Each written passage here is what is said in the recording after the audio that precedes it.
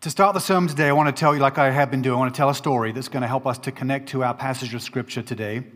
I want to tell you about a special group that this group gathered between, it was the early 1930s and late 1949. And this was an informal gathering of like-minded individuals who came together who were very, very different from one another.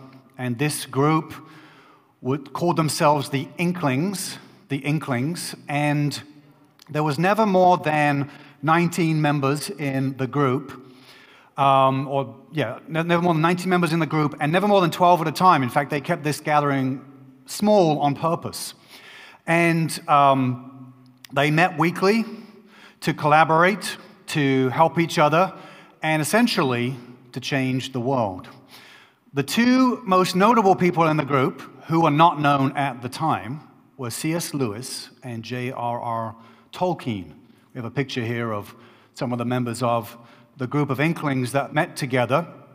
And it was this small community of people that forged these men into absolute giants that captured the imagination of the world through the stories they told, and through the stories they told spread the message and the values of Jesus. And it was the Inklings that was the foundation to some of the greatest stories in our time. So The Lord of the Rings, The Hobbit, written by Tolkien, and it is pronounced, a lot of people say Tolkien, it's actually pronounced Tolkien, which I recently learned, so I was making that same mistake as well, Tolkien.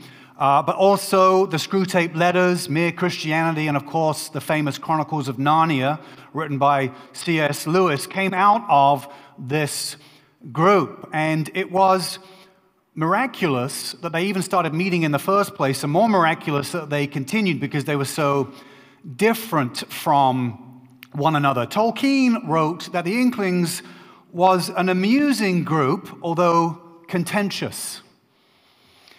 Regarding Charles Williams, one of the other members of the group, Tolkien said that they liked each other enough, but he found his writings to be distasteful and ridiculous.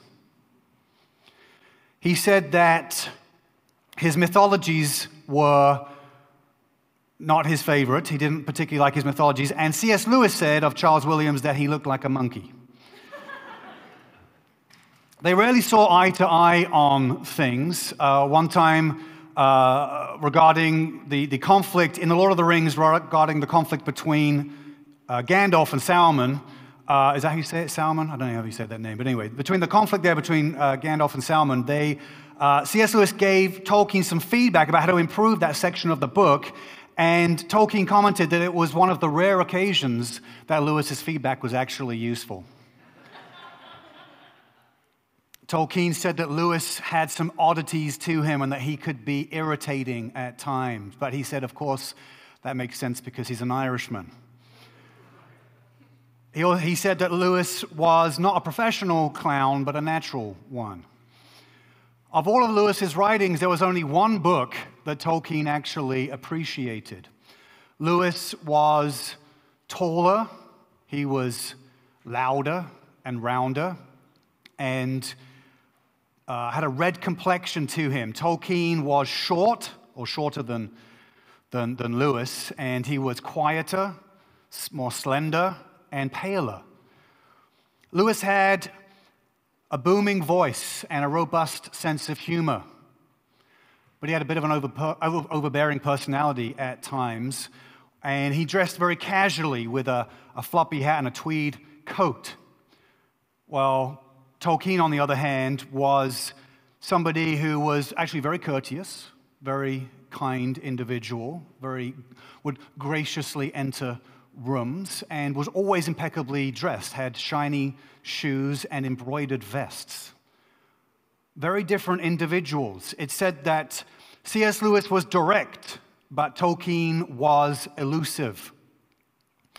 C.S. Lewis had broad interests, but Tolkien had narrow interests. One time, Lewis commented that Tolkien was an unmethodical man because of their failure to write and publish a book together, which was Tolkien's fault.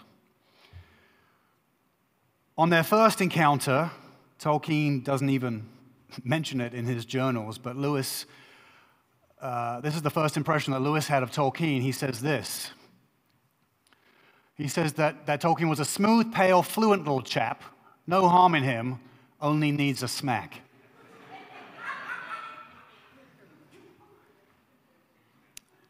Over time, Tolkien actually felt closer to Lewis than Lewis did to Tolkien. In fact, when Lewis got married, he didn't even tell his friend about the wedding, and Tolkien did not approve of Lewis's wife, thought it was a strange relationship.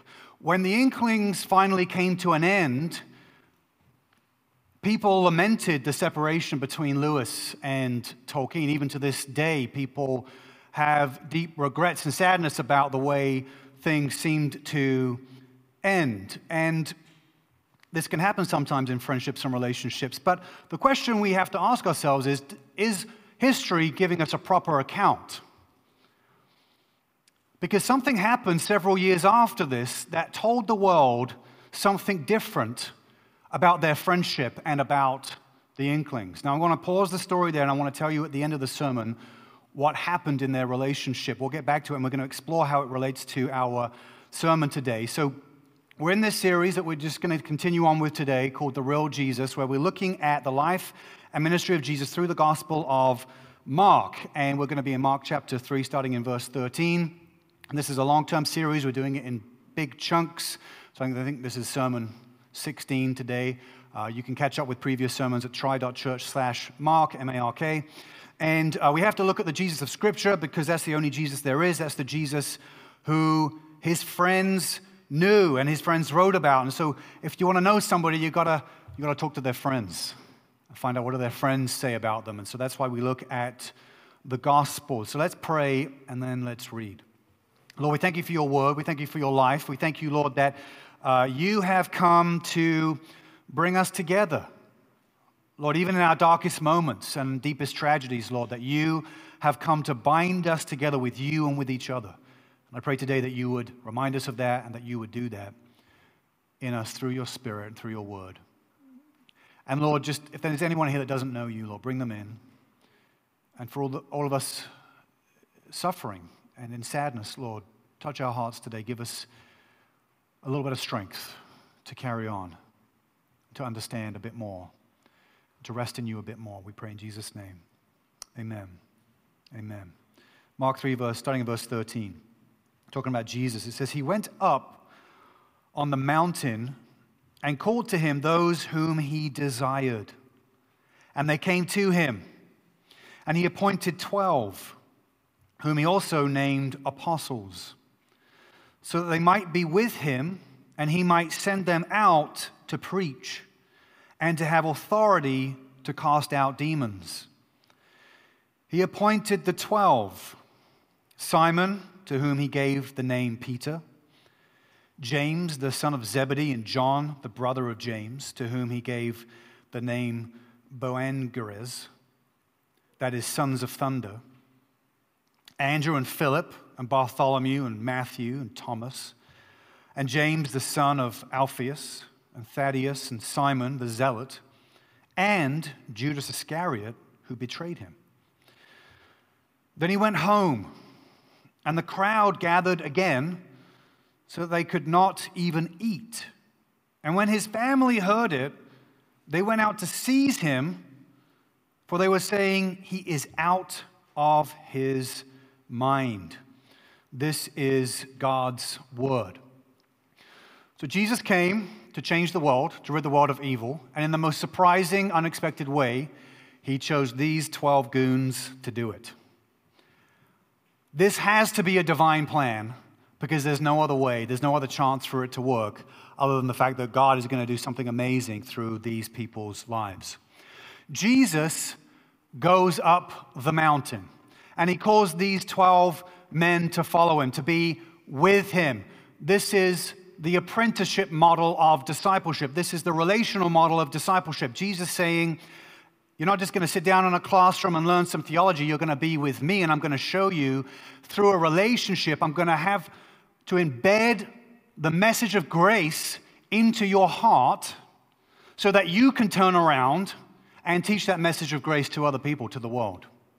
And so we take on the mantle of Jesus. We take on the same approach of Jesus. We call others into this discipleship, this apprenticeship, this hands-on activity where you roll up your sleeves and you get dirty and messy in ministry and in life, and you don't just wait for a bunch of years, spending a bunch of money figuring out an expert to tell you how to do it. You just jump in and you start doing it, and it affects your heart because you're in a relationship as you're doing it. So as you get called into ministry, as you get called into Christian life, what you're really being called into is a relationship with other Christians where you give and receive, and you're shaped and molded to spread the message of Jesus, to embed the message of the grace of Jesus. It's the only way it works. It's the best way it works. It's the way Jesus shows us how it works. And he chose 12. 12 is a significant number in many regards. I mean, social scientists will probably tell us that, hey, it's kind of 12 is a magic number in terms of, any bigger than 12 and the group kind of loses social cohesion. You can't really know everyone in the group.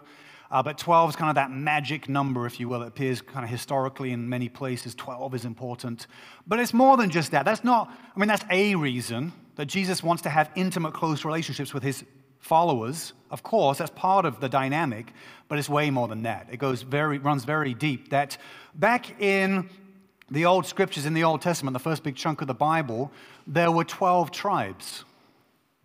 Or you could say 12 families. So a guy called Jacob had 12 sons who became fathers of tribes. You could say they were princes in one sense. And these local tribes, yes, they have, Jacob's name was changed to Israel. So yes, they've got this national identity. They're Israelites. That's the big identity. But then they're broken down into these 12 sub-units, these 12 tribes with slightly different variations and personalities to them and identities to them. So you've got the tribe of Levites, right? Or the tribe of Benjamin. Different examples of different tribes in the nation of Israel. And there's amazing divine wisdom in God structuring it this way. Amazing divine wisdom in God doing it this way. To have almost like a federal identity, if you will, to have that overarching identity that we're all under, like we all come from Israel. We'll trace our heritage back to one source, to one point, but also we have this subset, these tribes that we belong to, and in belonging to these tribes, it's smaller. There's something smaller about it. There's something more intimate about it, that we're each in an individual family, that we're therefore more connected and more accountable in this family. And it is the variety and the connection between the tribes where the magic begins to happen. Within the tribe and the connection between the tribes where the magic begins to happen, where the interchange happens, where the differences are, where there's a contrast, where there's even positive competition between them. It brings about deeper understanding. It brings about more stability.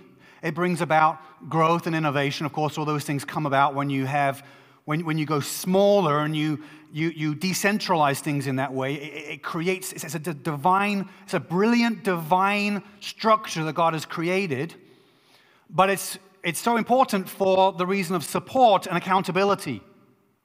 Because if one or two tribes get off track and start walking away from the God of the Bible, start going down a wrong path, well, there's a lot of healthy pressure from the other tribes to keep them in alignment or to support them, or there's a tragedy, or there's an event that's happened to one tribe, or the other tribes can help out. Because there's shared identity, there's different expressions and different styles, if you will, or slightly different cultural values in each tribe. And that creates a mosaic that's beautiful, but also creates a structure that's very healthy and brings balance. See, when we lose our local, smaller tribal identities, our family identities, when we lose that on the small level, we're very weak. We become much weaker. Much, much weaker. We actually see this in our culture at this time, where culturally we're dominated. More things have gotten centralized. The internet has centralized us, social media has centralized us, lots of things have centralized us. That diminishes local, smaller connections, tribal, family, community connections. It diminishes it, and we're weaker because of it. Because you think about your body, if your body gets some kind of disease or gets cancerous in some way, it's like the bonds between your cells start breaking down. And so the whole thing can't hold it together anymore. It's those small bonds that make up the bigger bonds. To be in a small family, to be in a smaller tribe, to have that identity is so important. And so how does this map on? How does this Old Testament idea map onto, and Jesus shows it through picking 12, how does it map onto the church? Well, some Christians think, I just belong to the big church, right? The big C church. I just belong to the body of Christ. I can just, get along being in the universal church. And so they float around. Are you a floating Christian?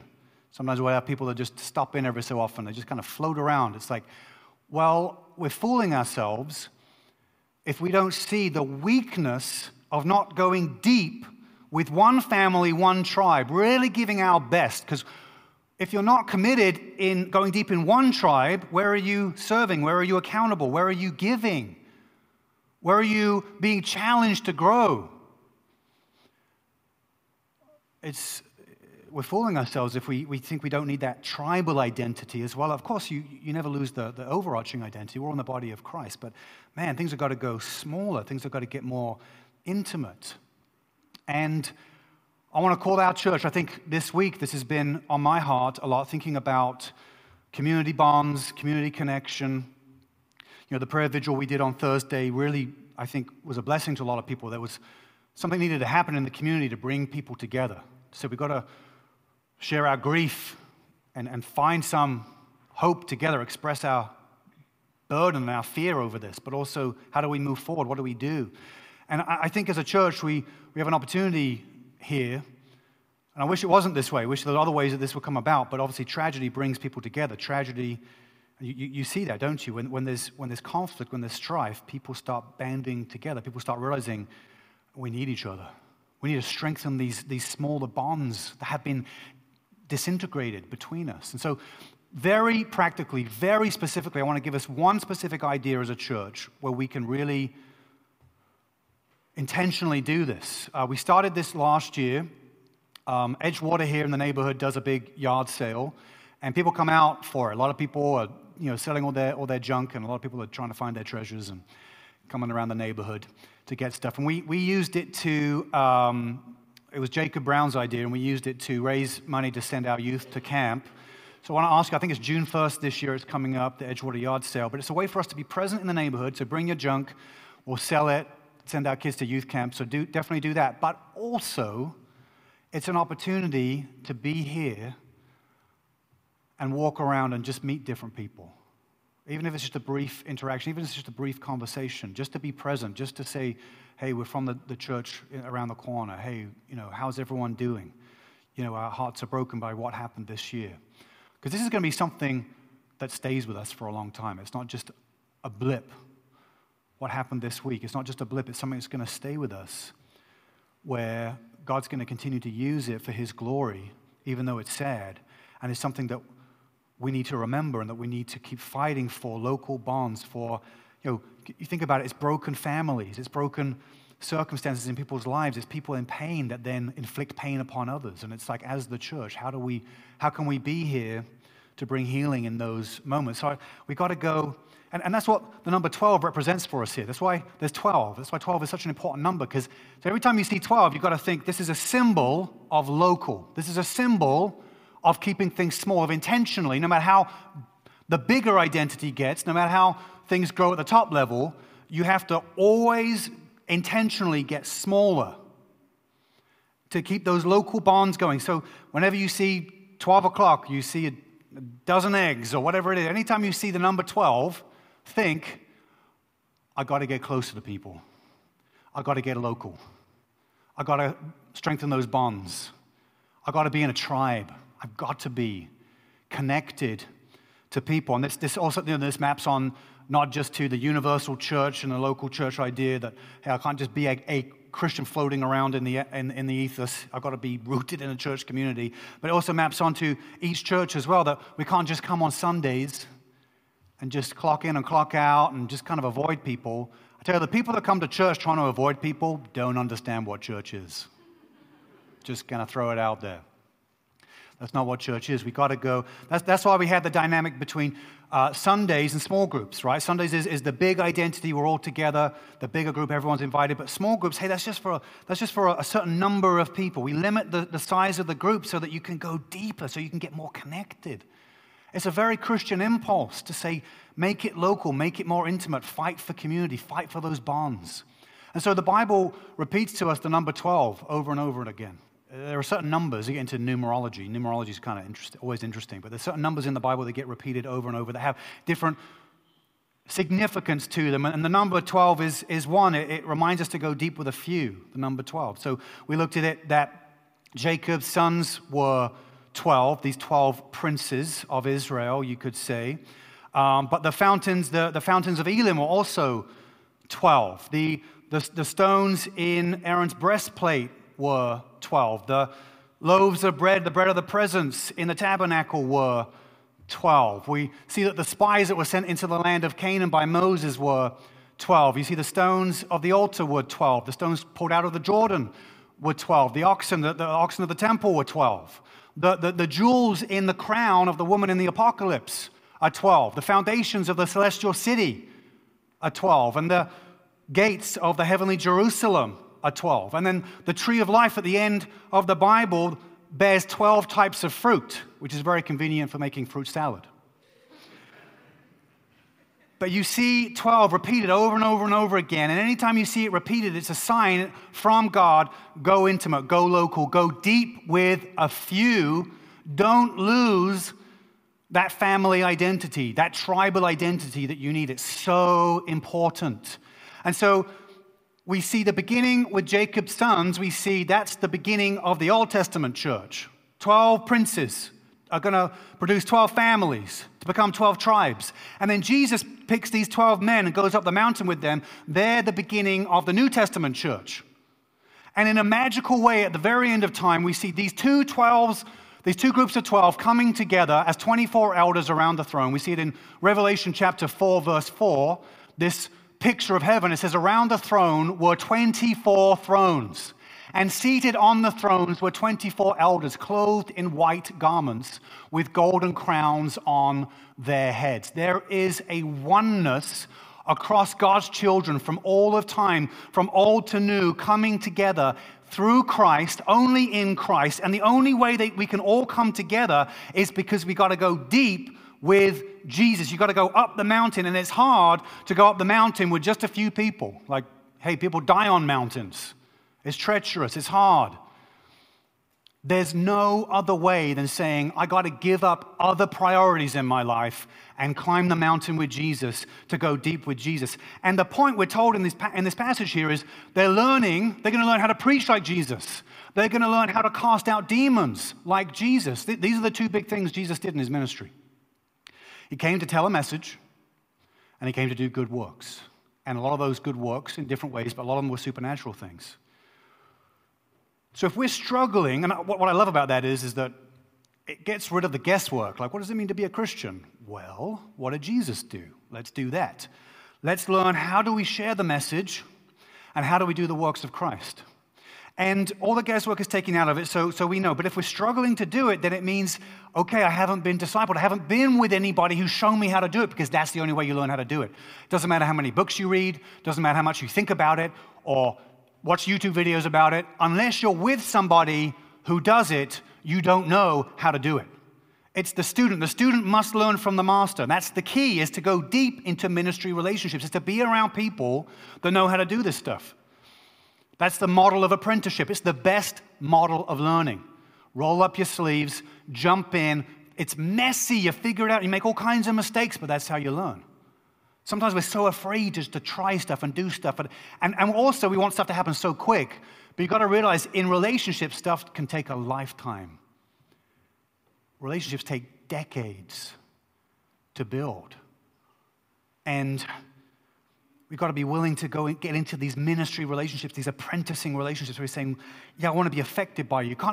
We have these strange ideas of discipleship. It's like, oh, I'm just going to sit around in a circle with a book, and that's going to change my life. So for me, here's what changes me. When I get around friends, like my friend, many of you know Mike Sandusky, a good friend, pastor friend of mine, has spoken in our church a few times and was the last guy to preach in our church before the pandemic hit, which we blame him for, actually. But when I get it, Mike is amazing at sharing his faith. Man, he's bold as a lion when it comes to witnessing to people and just naturally articulating his faith. He's got such a heart to reach people for the gospel. And given to myself, I'm like, of course I want to share my faith. Of course I want to pray for people. But it's like, in my mind, it's like maybe I talk myself out of it. Maybe I'm like, well, the situation isn't quite right. Or maybe they're not ready. Or, you come up with all these excuses. And then I spend 5 minutes with Mike and I'm like, oh my gosh, what am I? I'm doing it all wrong. I need to share the gospel more with people. I need to be more articulate about it, be more open about it, just be more bold about it. And it's being with him that affects me. That's how it works. So we got to be around people who are doing the Jesus stuff in order for us to do the Jesus stuff.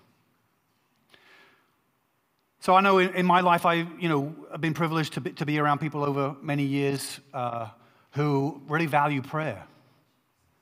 And so that value, I don't know that I'm very good at praying. I don't think I'm very good at praying. But it is a value that I think we have, and I have, because that's rubbed off on me from being around other people who's like, we got to pray. I remember having a conversation with a pastor years ago, a different friend of mine, who was like, yeah, I got lots of people in my church who want us to be praying more and doing prayer meetings and stuff, but we ain't got time for that. We got all these other programs and ministries we've got to be doing. So I just said no to them. And I was like, okay, all right. I'm thinking to myself, that doesn't sound kind of like what Jesus did, That sounds a little un-Jesus-y to me, a little de-Jesus, a little anti, I don't know, with something going wrong there. So I'm like, to be around, to learn how to pray, to learn how to do supernatural ministry, to learn how to fight demons like Jesus is, and to do spiritual warfare, you got to be around people who have great faith and know how to pray and value it, right? And we actually, what we see here is, the idea of demons and spiritual warfare, that kind of stuff. Sometimes, people can get kind of hokey about that kind of thing. But hey, we live in a spiritual reality. Demons are real. They have power. We can't deny it. It's in the Bible. They haven't gone anywhere since, where have the demons gone since the time of the New Testament, right? They've gone to another planet. They're on an island somewhere. They're still around, and we have to fight them. But here's the way they work in our context, in our culture, I think. Because in other cultures that are more spiritually minded, it's more apparent, it's more in your face. You see demonic stuff happening more directly because people believe in that stuff, so they're not afraid to approach that. But the way it's more hidden here, it's more subtle here. And actually, you see it happening. We read it, the last few verses here in the passage we read. What happened to Jesus? His family, his mother, Mary, the mother of God, and his brothers, James probably, who later became an apostle, but not at this point, thought he was insane, thought he'd gone out of his mind, and they came to seize him. This is the main kind of spiritual warfare that we face. That either in local church settings, within the church, or even in your own family, Satan knows how important the local bonds are. He knows how important it is to be one of 12, to go small. He knows how that's where the magic happens. He knows that's what holds everything together. If you keep those local bonds tight, the whole identity holds together. You destroy those local bonds, the whole thing falls apart. He knows it. And so he attacks us at the most crucial place that he could attack us, which is in our internal relationships. In the church or in our family. Isn't it so sad? Some churches completely split, divide, factions in churches. That's horrible. It happens. Families. There are some families that don't talk to members who don't talk to each other for decades or never reconnect because of offenses, because of barriers, because of things that happen. Satan is winning when that happens, when those things break in that way. That's spiritual warfare. And we have to be with Jesus. We have to be apprenticed by Jesus. We have to go up to the mountain with Jesus and to receive from him and understand from him that we've got to be ready for that. We can't be naive to it. You have to know that if you go deep with a few, Jesus had Judas on his team. Sometimes we think, oh, I did something wrong. Somebody close to me hurt me in some way or did something, or Satan got in and divided us. Oh, it's on me. It's like, well, Jesus had Judas, so, we can relax a little bit. If it happened to Jesus, it's going to happen to us. We have to be ready. We can't be naive. We have to be ready for it. Yes, some of the people I'm closest to, not all of them, but some of them sometimes will say and do very painful things. And it will be Satan working through them. They may not know it. We need to be careful about how we talk about that. But it is Satan trying to divide. And we have to be ready for it. And the key is, how do we respond to it? Because it will happen.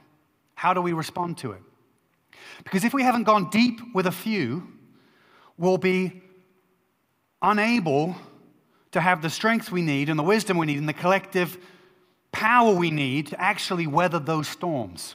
Because the tighter you are with a few, the more you can survive those kind of spiritual attacks. The weaker the bonds are, when those attacks come, everything crumbles apart. And that's a lesson. I feel like God's been trying to drum that lesson into my head. But you can't go on Jesus' mission without being deeply rooted in Jesus' tribe.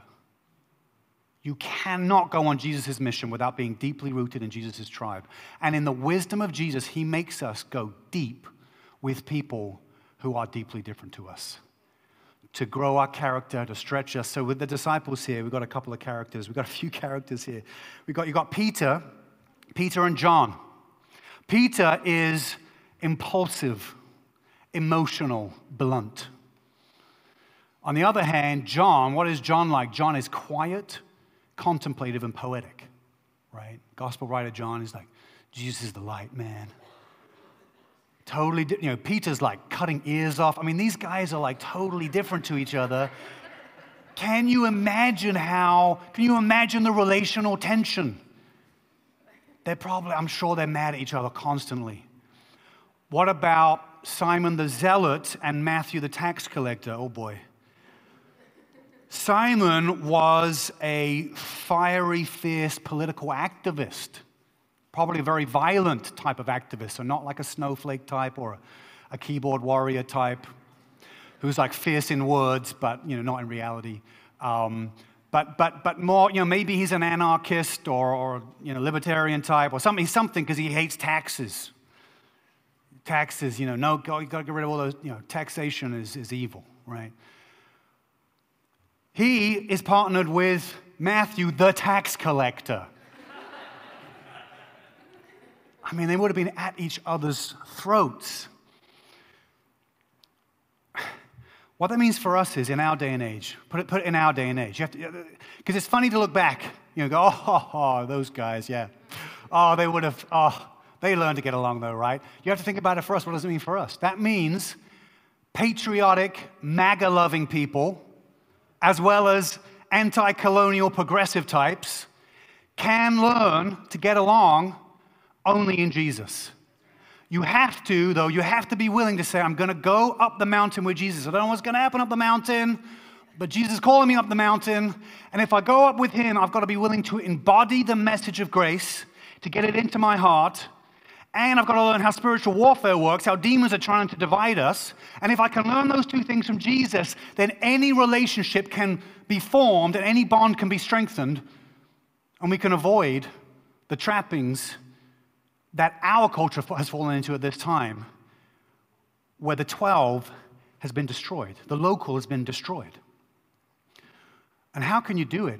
How can you do it if you don't make it a priority? How can it happen if church is not a priority for you? How can it happen if small groups are not a priority for you? It cannot happen. It will not happen. This is part of the salvation. I mean, Jesus saves us of our sin, but part of the salvation to our world and to our own country is the wisdom of God saying, this is how you get close. This is how you build people together. This is how you deal with some of societal ills. It's bottom up. It comes from the people. And yes, the people in your group of 12 are going to annoy you. That's the point.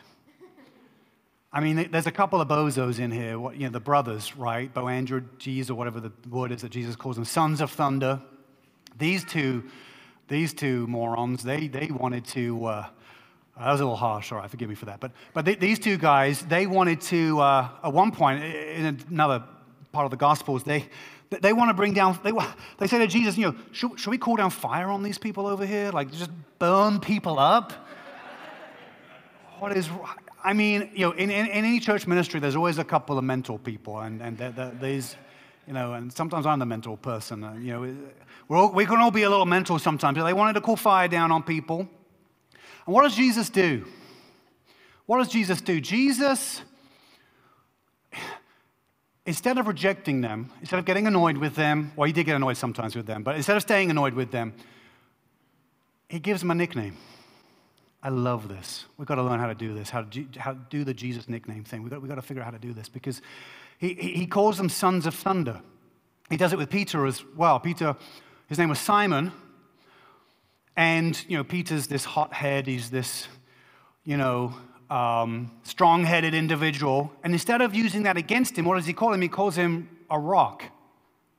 It's like Rocky. It's almost like a pet name or something. Like he just adopted a dog from the hound or something. It's like the hound of the pound. I don't know. A hound from the pound. I'm saying words. I don't know what they mean. Jesus gives these affectionate nicknames to them that actually are ways to reframe their weaknesses.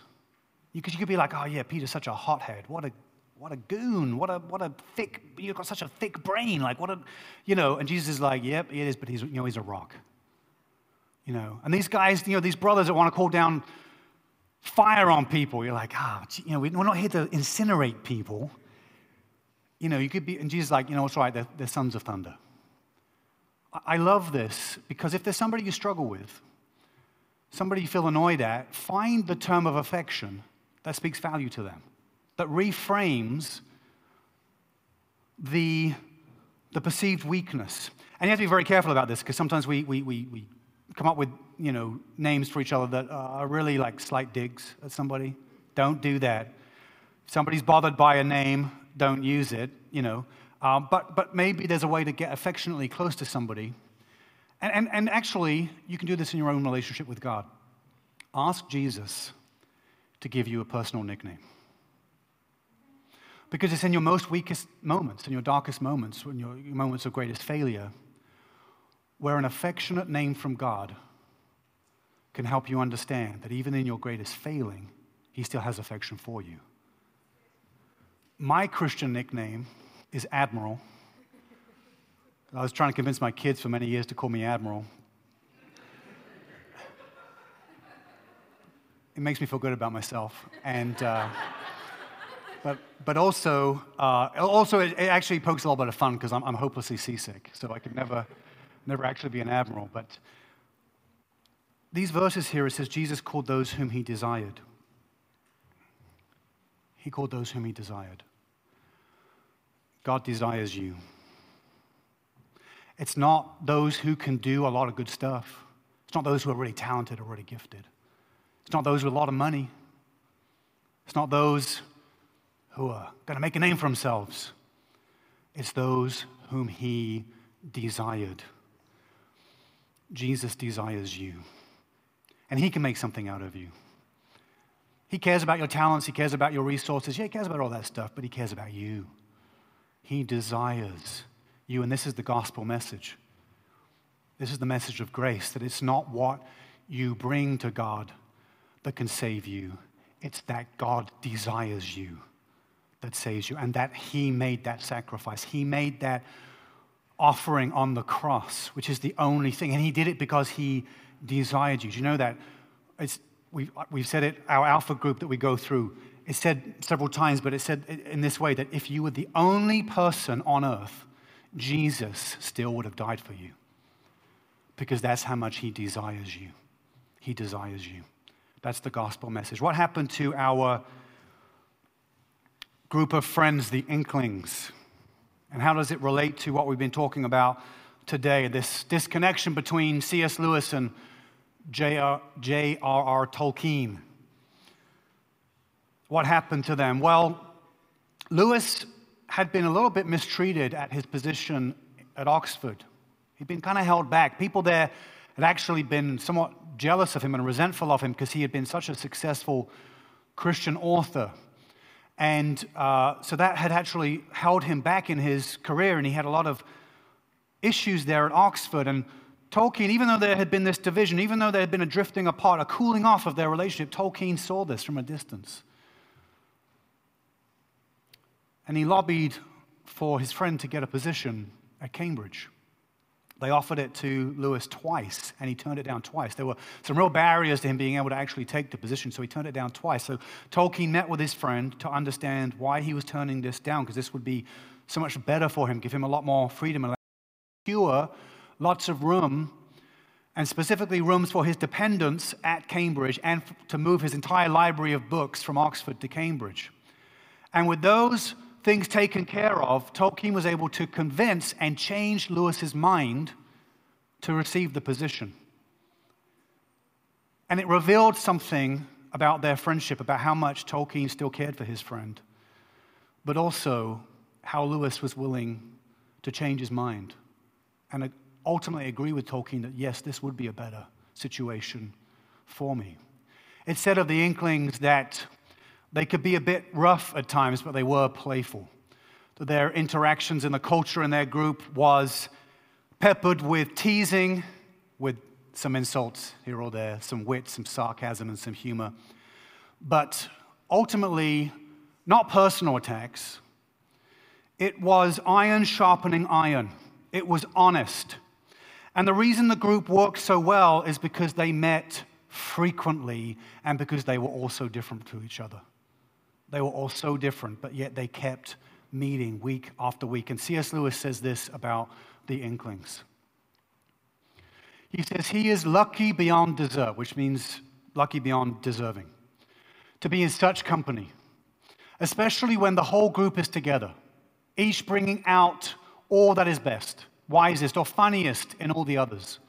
Those are the golden sessions, when 4 or 5 of us, after a hard day's walk, have come to our inn, when our slippers are on, our feet spread out towards the blaze, and our drinks are at our elbows, when the whole world and something beyond the world opens itself to our minds as we talk. It was a spiritual experience.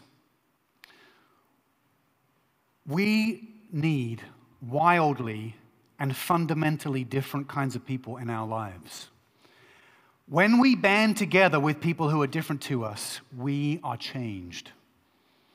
It's not easy. It is messy. But especially for Christians, in the common pursuit of Jesus, as we pursue Jesus together, we get transformed. Are you willing to become one of 12? To take your place in a small community, in a group that says we're going to go deep, we're going to be forged into a fellowship of the ring led by Aslan.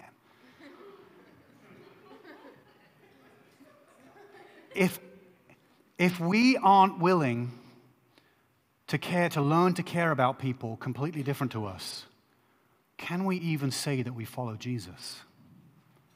Let's have a big vision. Let's care about our whole city. Let's care about the world, the globe. Let's care about the Christian message going forward. Let's have that big Christian identity and be excited about that. But let's also keep it tight. Let's go local and go deep, because that's what Jesus did. And that's what we're called to do.